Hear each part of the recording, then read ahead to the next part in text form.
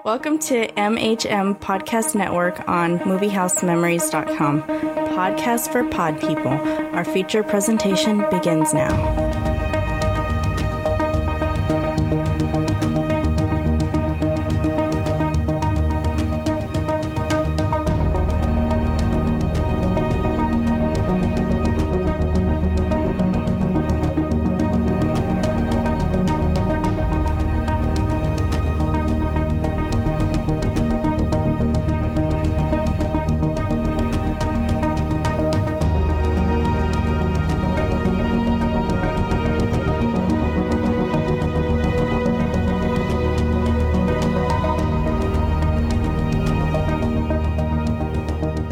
Welcome back to another episode of Movie House Memories, the podcast where we look back and review the films that we think are the most important films in cinema history.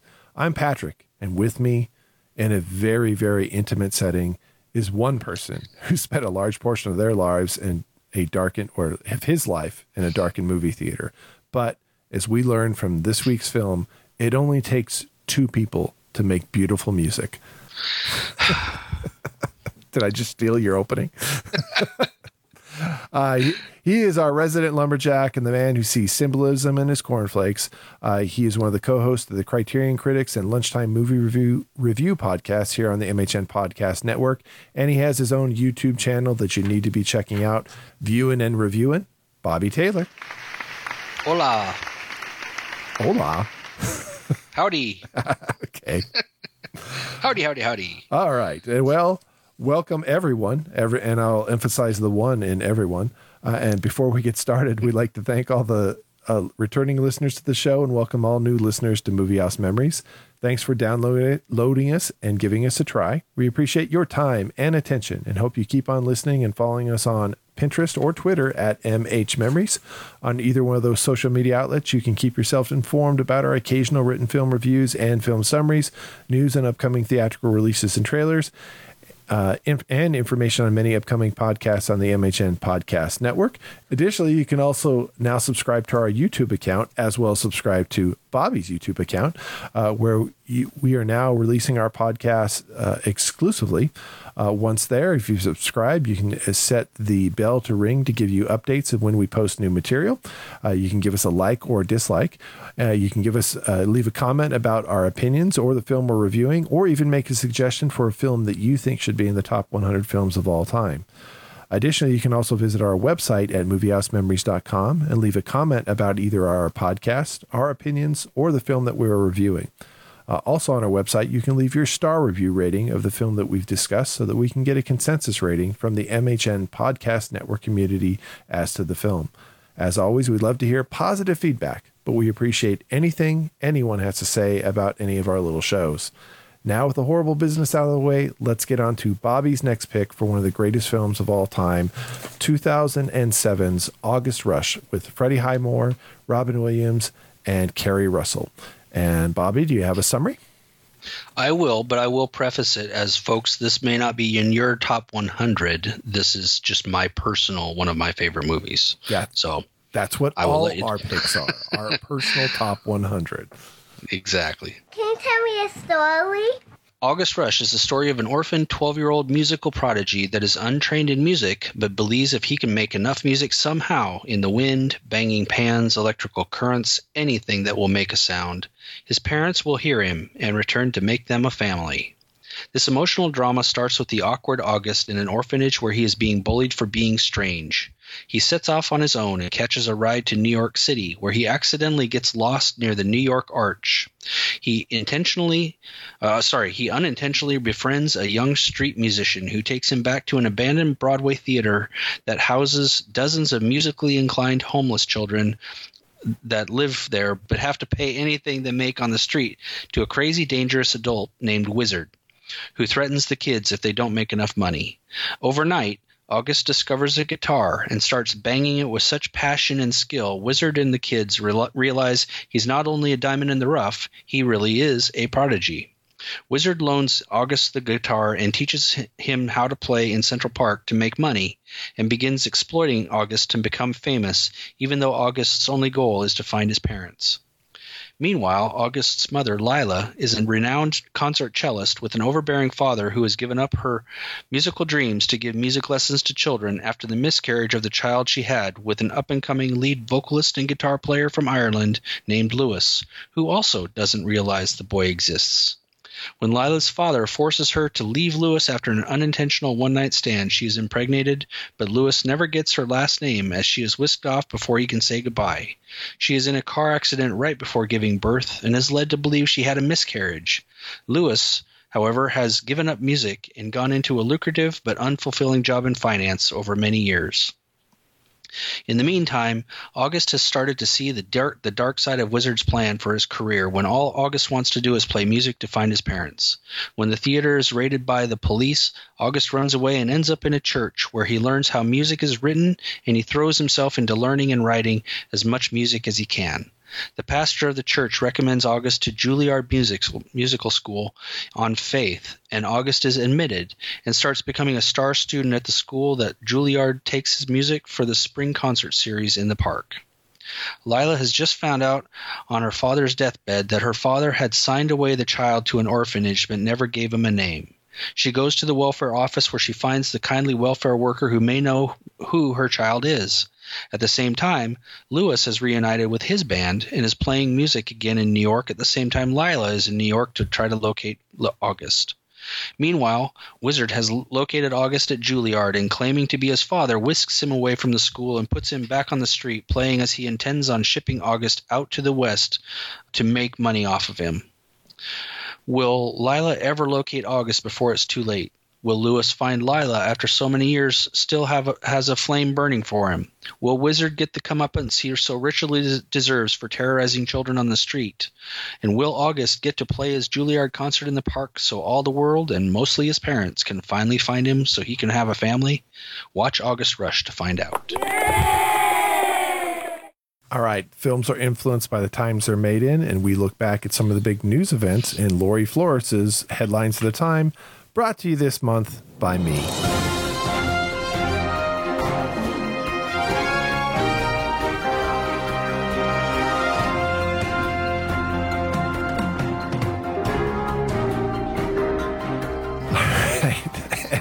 And you got to do it with a high voice, though. I'm going to go with Lori's theme of death and destruction. So, because she always liked to talk for this film. Yeah.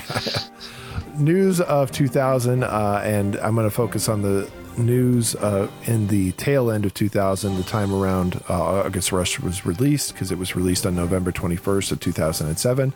On November 7th, whistleblower website WikiLeaks leaks the standard U.S. Army protocol at Guantanamo Bay. On November 16th, up to 15,000 people are believed to have been killed after Cyclone Sidar hits Bangladesh.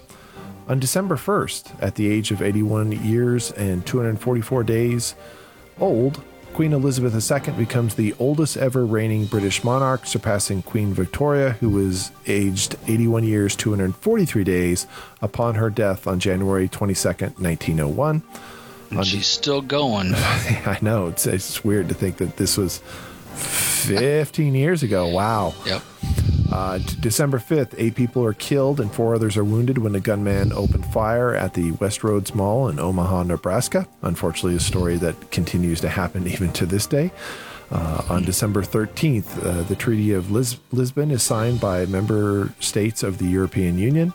And on December 20th, the Pablo Picasso painting Portrait of Suzanne Bloch, together with Candido Portatari's O Lavardère de Café, are both stolen from the San Paulo Museum of Art.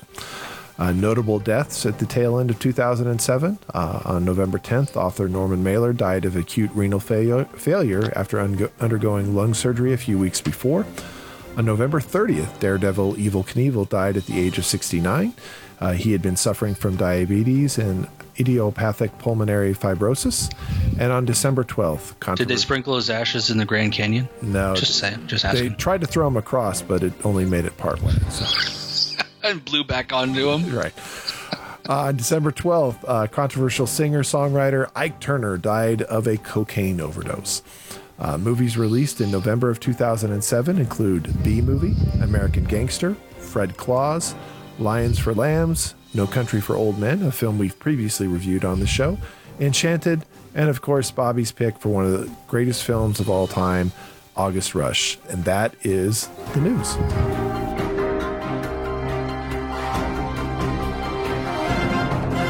All right, we usually start by talking about the casting, and this case we have Freddie Highmore playing Evan Taylor or August Rush, however you want to call him. Bobby, your pick, so I'll let you start. What did you think of Freddie Highmore in this film? I thought he was wonderful, and he plays. I know today he plays an autistic doctor. I forget the name of the movie or the TV show, Good Doctor. The Good Doctor, and he plays just about these characters are just kind of have these little bit of an off feel to them, but that's where he excels. I think he's an extremely intelligent actor that plays. He plays so well to the supporting cast that he makes it seem like he's genuinely that character. So I did understand that he actually learned how to play the guitar, obviously not as great as a prodigy would, but he played it well enough so that they could film him actually playing. So I think that is also a plus in his positives. So I really loved him. I don't think any young actors would have been able to play it as well as he did. Honestly, I would have really been interested to hear Matt's take on the child actor and to see what he would have thought of him. I know Freddie Highmore from The Good Doctor. I don't watch the show, but I know he was in it. And I remember him as a child in Finding Neverland and Charlie and the Chocolate Factory. But it's like this huge gap. I didn't even realize he was in this film. I remember hearing of this film, but it was just one that passed me by, and I just never caught it until you suggested for the podcast, and now I've reviewed it.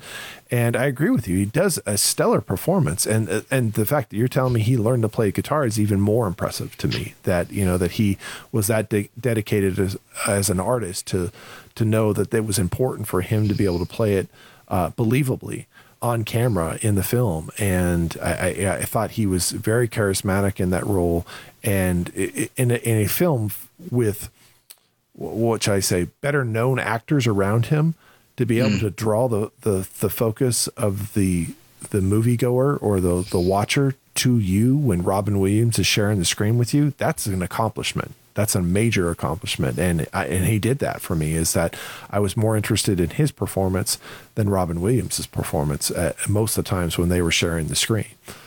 Speaking of Robin Williams, and since there's only two of us, I'll go first on Robin Williams. So I'll let you have the retort. I love Robin Williams as an actor. I did not like him as the villain in the piece. I mean, it didn't sit with me very well. Now, I thought he did a good job at it, but I like seeing him as almost the man-child aspect, a la Toys, a la Hook, a lot of his film roles. And I expected him to be a little bit more kind of when he first appeared on screen, to give guidance to August as to what music could really mean, and I didn't expect him to be kind of like, oh, I'm going to take advantage of this kid. So it was really off-putting for me to see him in that type of role, especially since I have not seen him, in a new film, in a long time, because unfortunately his passing that came a few years after this. Well, I will agree. As much as I absolutely adore Robin, I've probably said this many times on previous podcasts, but Robin is one of my all-time favorite actors. And even when he plays a bad guy, he usually is pretty spot on with the characters that he plays. In this one, to be honest, I think he was miscast. I think that he was too warm and fuzzy. The Robin Williams that we all know and love was not intimidating or dangerous enough to play this character. And the actor that comes to mind, who probably was a little too young for the role at the time, would have been somebody like a Michael Shannon. He is dangerous to children, and Robin was more like the older man-child that carried a switchblade, with mutton chops. And I think behind the scenes, I'm sure the kids absolutely loved having Robin Williams on that set, and they were probably joking it up. But that also, I believe, could have affected how they reacted to him when they were on film, where he did not have that edge of a dangerous, child, ultimately a child abuser or endangerment type of personality. So yeah, I will agree. I don't think Robin was at his best in this film, and it wasn't his fault. It was it's just they put the wrong actor into the position. He just did the best he could with what he is. What about Jonathan Rhys Meyers and Keri Russell playing Lewis Connolly and Lila Novacek, who are the biological parents to Evan Taylor? You know what's really odd about this? I'm glad you brought them up together, because they are a very odd couple. And even in the film, you kind of go, okay, she's this, classically trained cellist, and he's this rock singer from Ireland. She's American, he's Irish. They fit. They were odd. Both of them were odd, and that's what made them so special as a couple for one night. And you got to remember, this was only one night in their life that conceived an extremely odd but extremely musically gifted child as well. So I think between having those two hook up for one night and ultimately fall in love but just get ripped apart by her father, which was sad. And I like the way that he didn't know her name until much later in the film. She just vanished. And then to have a child that comes out as August Rush did, I really, really liked that. And I thought Keri Russell and Jonathan Rhys, or Lewis and Lila, I thought they played their characters really well for what they had. They were the support to what August was heading towards. But I thought they were strong in what they did. They weren't asked to do a lot, and I think they pulled that off. Well, I agree with you on that they were very peripheral characters to the ultimate story. This is Freddie Highmore's film, and as they say that that he's drawing the spotlight, surrounded by a lot more well-known actors, and when he hadn't talked about is Terrence Howard in this as well. That he had a very small but important part in the film. But I agree with you. The chemistry between these two actors, and maybe it's because they worked together previously on Mission Impossible 3 shortly before this, is that they have a familiarity with each other that ultimately works. But I can't say I'm an extreme fan of either one of them. I've seen them and stuff. I can't say that I hated their performances. Keri Russell will always be Felicity. Isn't that the truth? And I've seen a couple. He's the Tutors. Yeah, and I knew him for the Tutors. Although I think didn't that come after this, or maybe it was around the same time. So about the same time. Yeah. So I will always know them better for other things, but I liked them in this film, and I thought their performances actually worked really well, and they have chemistry. But they're obviously very attractive people, so it works that two attractive people end up creating a wonderful little boy who has the musical gifts of both combined in them at the same time. So. Well, and let me bring up that the scene that it's not a spoiler alert, but ultimately they end up where Lewis and August are in the same scene together, just jamming. And I just thought that was a special moment, because we knew as the audience what was going on, but they didn't, and it just looked like two genuine musicians enjoying the moment in their life. And I thought that was a really wonderful moment. No, I agree with you. It's at that point, wanting so much for them to figure it out, and right, how they're related to each other. But it was one of my favorite scenes in the film. Yep. And how would they know? And that's the whole point. It was just like, there's no way they would have known. So it was played well. All right, Bobby, what about symbolism and hidden meanings? Well, this was kind of a hard one. I did come up with two. There's probably more, but I have August playing the huge organ in the rafters of the church, symbolized the same tortured soul hiding under a false name or a mask in the darkness, like the Phantom of the Opera, who was ultimately trying to find love in this world through playing mesmerizing music to be heard by those he loved the most. And then I have the New York City Washington Square Arch, symbolized so many moments throughout August's life, even before he was created. And examples were his parents made love on the rooftop as Wizard played their song under the arch. Lewis attempts to meet Lila at the arch, but he was rejected. August arrives in New York and meets a street kid near the arch. Wizard gives August his big break near the arch. August meets Lewis near the arch as they play dueling guitars. Lewis runs toward the concert in the park from the limousine toward the arch. At the times it's the beginning of something, and at other times it symbolizes the ending of something, but it's huge in August's life. Okay. I can't disagree with you on that. That obviously they intended that has, for lack of, it's the centerpiece to the entire film because so many major events happen around it, and it's such a. They only had one permit for the whole film. Yeah, you can work there at the arch. Well, that's right. We were hoping to get the statue. No, you get the arch. You don't get the Statue of Liberty. Right. We're saving that for the Sopranos prequel. You can't have that. And in 2007, they were all waiting for a Sopranos prequel. That's what that. Right. Hey, this is the second movie in a row, isn't it? Didn't we watch When Harry Met Sally? She dropped him off at the arch. That's true. At the very beginning. Yeah. That's where they part company in the 70s. So. Mm-hmm. Matt's moral universe. So Matt's not here. So Bobby and I are going to try to wing through this. So this is my thought, because something that was bothering me is everyone recognizes this gift that Evan or August has, and they're always pushing him forward. But there's always this, when you have like a child like that, I'm always a little bit bothered by, even though they may have an amazing gift, is that when you push them forward like that, are they able to deal with that? And the fact that no one seems to ask the question, hey, here's this kid we found on the street. Yeah.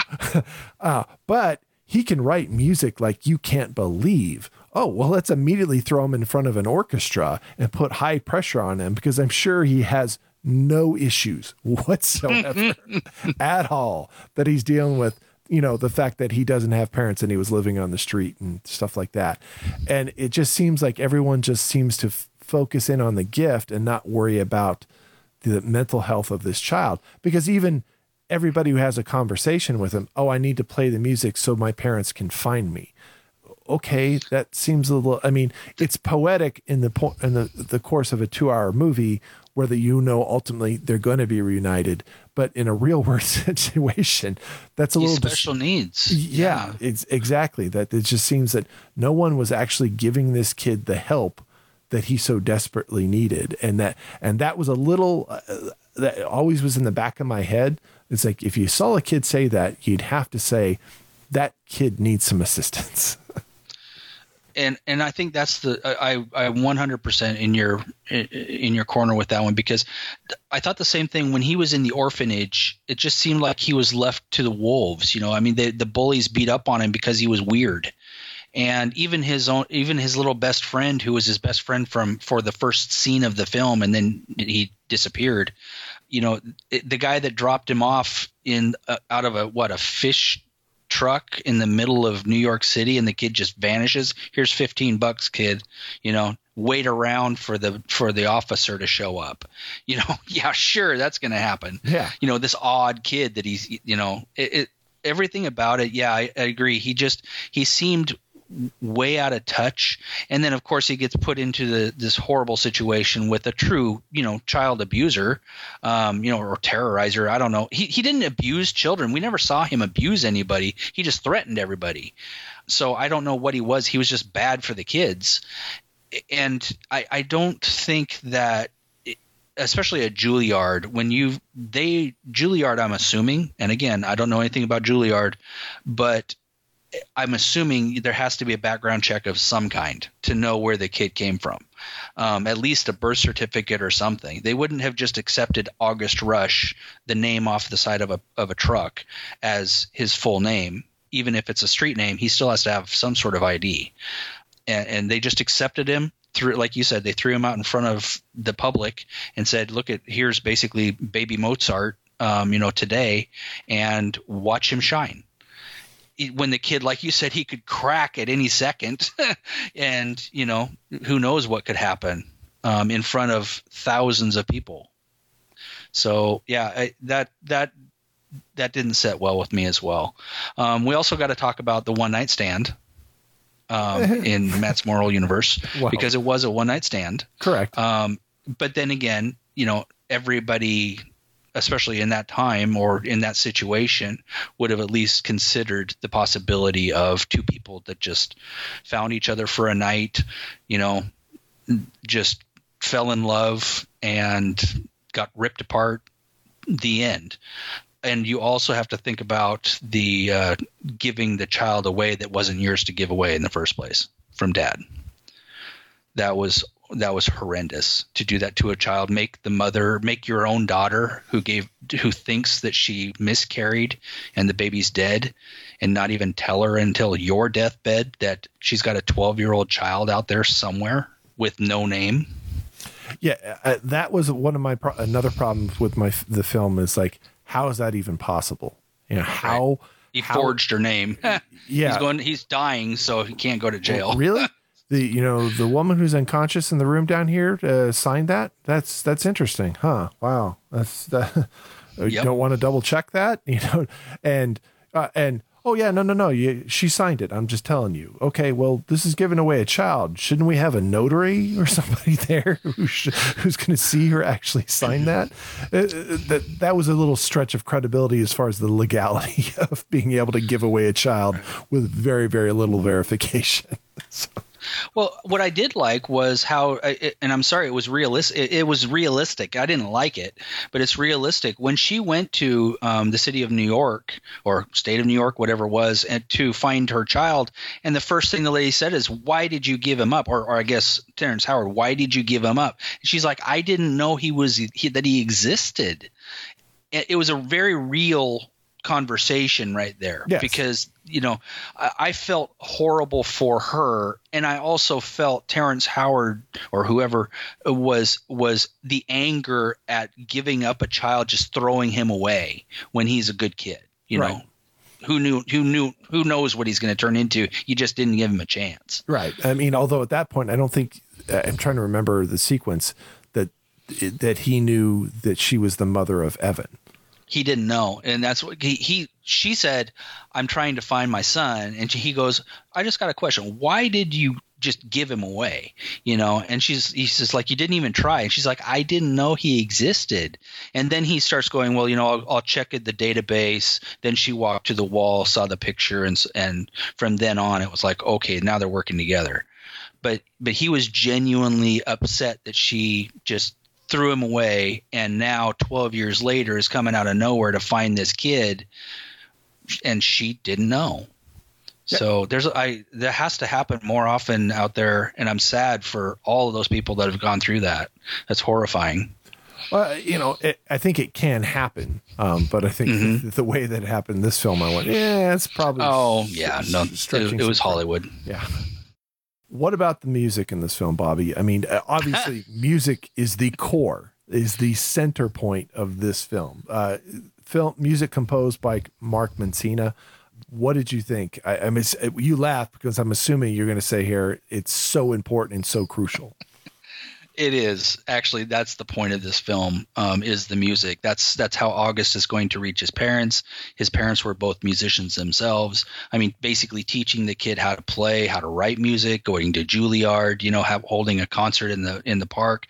I mean, everything about this film is built around music. And if you don't have a kick-ass soundtrack for it, that's kind of cutting edge, at least for its day, is something that's special. And I honestly, I just found out that Michael Hedges was the originating or the inspiration for the type of music that they were playing in it, which I'd never heard before other than in this film. And so I sought him out, and he's amazing. So you have this unique guitar / concert musician that is just fantastic with a guitar in his hands. He's just a prodigy.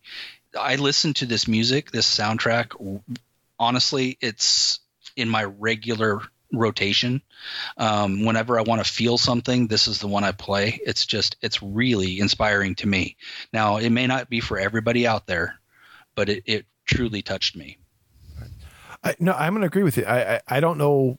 I probably, because I can probably get it off iTunes, I'll probably download it and listen to it. But I really was kind of like, I really like the approach to the music, even the way he plays the guitar, just was just so fascinating. Like, wow, I never thought of someone playing the guitar in that way. But yeah, we watched Eddie Van Halen growing up, right. And I mean his fingers walking up and down a keep or the board of the guitar. That's the fingers walking. It was something that's special to me that I saw from the 70s and 80s. For him to bang on the guitar and use it as a drum at the same time, that was brand new to me. I'd never seen that before, and that's when I found Michael Hedges, he was doing that in the early 90s. So and he, by the way, is no longer around. But that when they talk about the number one acoustic guitarist of all time, he's everybody's unanimous number one, because he plays just like August Rush or better. I now have to look him up as well. So, all right, ending of the film. You get August makes it to Central Park, conducts the orchestra, playing the music. His mother and father both drawn to it. Actually, she's there. She's there to perform at a previous section of the concert. His portion of it is the culmination of it, but the music draws her back.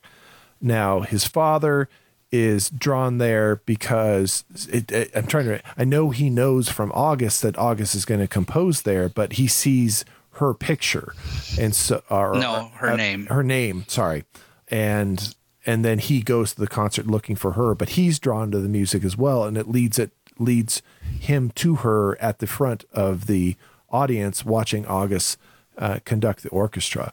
You don't get a moment of everybody embracing, just everybody smiling at each other. What did you think of the ending of the film? Well, as much as what you're saying actually makes sense and is accurate in every way possible, and there's no way, by the way, that he can jump out of a limousine 3 miles away and make it by the end of that song. I mean, I'm sorry, unless it's a 2-hour concerto, there's no way, especially in boots, he's not running across Central Park at night. But that aside, I just watched this again for the podcast, and I've seen this movie probably 10 or 12 times now since I first found it. And I still cry at the end, or at least a tear comes out, because as a parent, knowing that my long lost child is there on stage doing something stupendous that I never would have fathomed a child of mine being that gifted. And I didn't even know he existed, 6 months ago or whenever, is something that – and for them to find themselves together, standing there together, watching him succeed at the moment that all three of them come together, as hokey as it sounds, I loved that ending. I just thought it was really wonderful for him to finally find them after a lifetime of searching for them, when he knew the music would bring them together, and sure enough, they did. Yes, it's a Hollywood ending. It fit. It's the ending. It's the only way this film could have ended was the uniting. Nope. Wizard wins. Ships him to West Coast. Bye. Yeah, and he makes money. He becomes the next. He becomes a rock star drunk, and yeah, he joins a boy band. Right? Yeah, worse. So obviously it is the ending that is the only way this film could have ended. I thought it was a little Hollywood. The drawing the parents there. I didn't think you had to have it that overly soupy or dramatic. You could have had his mother just there watching the concert, and she's seen his picture already. When she was visiting with Terrence Howard, so she knows what he looks like. So she could have been there, but that was a different name. Remember, that was under Evan Taylor. Correct, but he's August on the stage. He's on the stage. She could see him. She could see him. That could be enough right there. And then having, you already drew the connection for the father to get there based on seeing her name was going to be performing. So, that could have led him there, and then you could have had that, like, kind of just the connect the dots, to that this is who she was looking for, and she was who he was looking for. And then at that point in time, a complete understanding. I think it was spoon fed a little bit too sugary for me. And I have immense questions also of, like, what happens next. Yes, the what happens next is very much a real question in this film. Yes, because that's a messed up kid. Sorry, a messed up kid that has been placed into a system that getting the kid out of that system is going to be a nightmare. So once again, my unfortunate reality interrupts my fantasy movie world logic, but that just I had I didn't dislike the ending. I thought it was just overly sentimental, and I could have done with a little bit of realism on how we deal with this. Even if you would have had, if you'd had a conversation between them with him saying kind of like, no, I knew you'd find me because my music brought you here. And even them giving like a very like puzzled look or worried look of like, we need to get this kid help. Well, and to be completely fair, he didn't know what they looked like. She was the only one of the three that knew what he looked like. He had met his dad, but for all he knew, that was just some guitarist out in the park somewhere. Right. So all of that, I agree. It was, and I think that to use the title of the film, it was rushed at the end. Had they have thought that through, I think they could have probably done a little more organic of a finish. But like I said, certain people, specific people that are expecting, I don't know, eloquence and intelligence, they may be disappointed in this, or reality. They'll be disappointed. But those that are expecting a Hollywood ending, they're going to definitely get it. All right. Film's legacy, nominated for 1 Academy Award, unfortunately winning none. Lost Best Original Song for the song Raise It Up, lost to the song Falling Slowly from Once. Not on any AFI lists. Was made into a stage adaptation in 2019 in Aurora, Illinois, but I couldn't find any information on if it's still playing or where it had gone from there. Unfortunately, that was right before COVID hit, so I have fears that it didn't go very long. And then Rotten Tomatoes. This one surprises me. 37% critics, 82% audience. I mean, there is a definitive split there between audience and critics. So, I'll go first since this is your pick, and I'll give you the final word. I thought this was a really good movie. I never seen it. I enjoyed watching it. It was a little overly sentimental, but I'm okay with overly sentimental sometimes. That's kind of what this film was about. I wish it would have been a little less sentimental at certain points and been a little bit more realistic and less fantastical, if you will. But I still enjoyed the ride. I still like going on it. Now, that being said, it's nowhere near my top 100 films of all time, but sure. I liked it. I did have a good time watching it. It's one now I own, so I'll probably get an opportunity to watch it again. But I really like the music aspect of it. I enjoyed the musical performances in it, And I liked the performances of all the actors, with the exception of Robin Williams, who I think was slightly miscast. I didn't like him as the Heavy. He didn't play it as well, and especially a Heavy against kids. And you mentioned earlier that the insinuation is that he abuses the kids because he kind of is like their ringleader, if you will, a modern day Oliver Twist. But I didn't. I think they made a good decision in not showing him being physically abusive with the kids, because then I think the audience would not have been able to stomach that coming from Robin Williams. And so they toned it down and insinuate without actually showing it. But I enjoyed the film. Not my top 100, but Bobby's pick, so he has the final say. Before I say, why were you so surprised at the 37 to 82%? Critics to this audience. This is not a bad movie. This is not a bad movie. So I'm sorry. Maybe I didn't clarify that.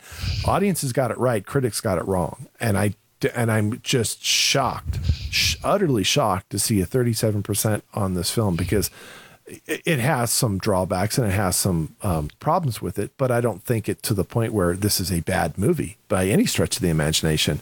There's a lot of positives and a lot of pluses. A good cast. You've got generally good acting. You got one miscast, but I didn't even know Robin Williams was in the film until I saw his name in the credits. And then I went, oh, Robin Williams is in this. I mean, so that's not what I knew this film for. That's not what brought me to this film. And then you put that in a setting of, I really liked, I liked seeing films in New York. We just reviewed one previously with When Harry Met Sally. And I think that New York is a very interesting city to shoot films in. And I think that they did a good job with that. There's some bad areas, obviously, but I don't think they spent a lot of time on that.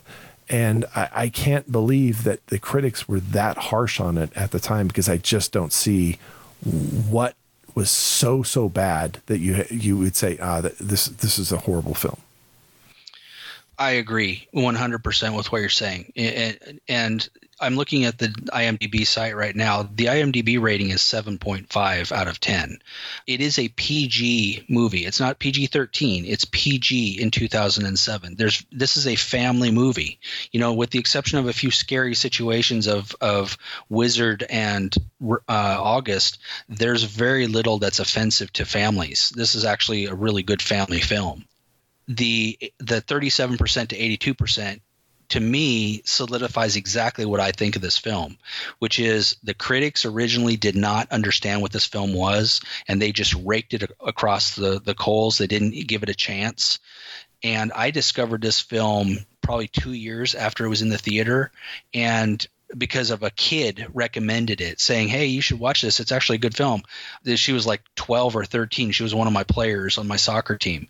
And so I'm like, okay, I'll watch the film. And I watched it with my family, and we were just like, this is great. So that's the 82% audience.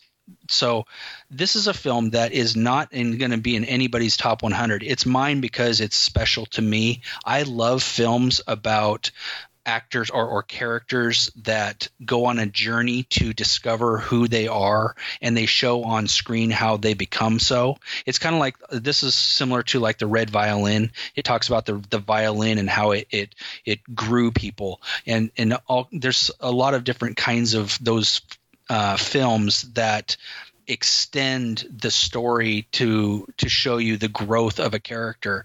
And I really appreciate that. August is one of those things. This is also one of those movies that has a soundtrack that I'd never heard before that was special to me. It just touched my heart. And so it shines brighter than it probably would for most people. But I believe this is also a film that most people would, if they give it a chance, they will enjoy it. Just like you said, you'd never seen it before. You never heard of it before, but you put it on, you enjoyed it. And that's all this film, I think, was intending. Like you said, Robin's wrong, but most of the rest of the film's pretty right. And I think that it just seems like this is a film that if it was discovered by a family, they'd probably enjoy it as much as you did in your first viewing. So it is in my top 100 as a emotional choice. This is not a grand film on the Godfather level of films, but it's one that I would love, and I would encourage other people with families to watch as well. All right. Well, that does it for this month's review of August Rush. Thanks again for joining us and listening to our little monthly podcast. If you've had a good time, the fun doesn't have to stop here. As we stated before, you can follow us on Pinterest or Twitter at MHmemories. On either one of those social media outlets, you can keep yourself informed about our occasional written film reviews and film summaries, news on upcoming theatrical releases and trailers, and information on many upcoming podcasts on the MHN Podcast Network. Again, don't forget to subscribe to both our account, the MHN Podcast Network, and Bobby's account on YouTube, Viewin' and Reviewin', where you can get updates. If you subscribe to our account there, you can get updates as to when we post new material, and you can give us a like or dislike. Leave a comment about our podcast, our opinions, or even the film we're reviewing, as well as leave us a suggestion for a film that you think should be in the top 100 films of all time. Of course, we always like the reviews that are positive, but we appreciate any feedback that we can get from any listeners of the show. Well, that does it for this episode of Movie House Memories. Join us next time when Matt will be back and we'll be reviewing his next pick for one of the greatest films of all time, and he is nominating 2019's 1917. Don't get those backwards. It's 2019's 1917. Until then, I'm Patrick. And I'm listening to the wind. And we'll see you all next time at our house.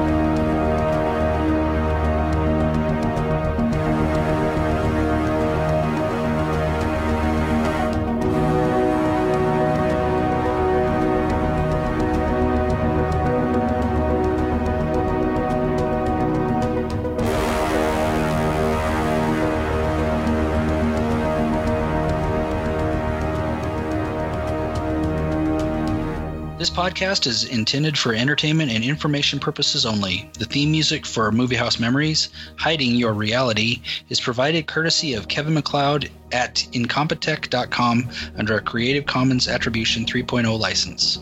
All original content of this podcast is the intellectual property of the MHM Podcast Network, Movie House Memories, and Fuzzy Bunny Slippers Entertainment, LLC, unless otherwise noted.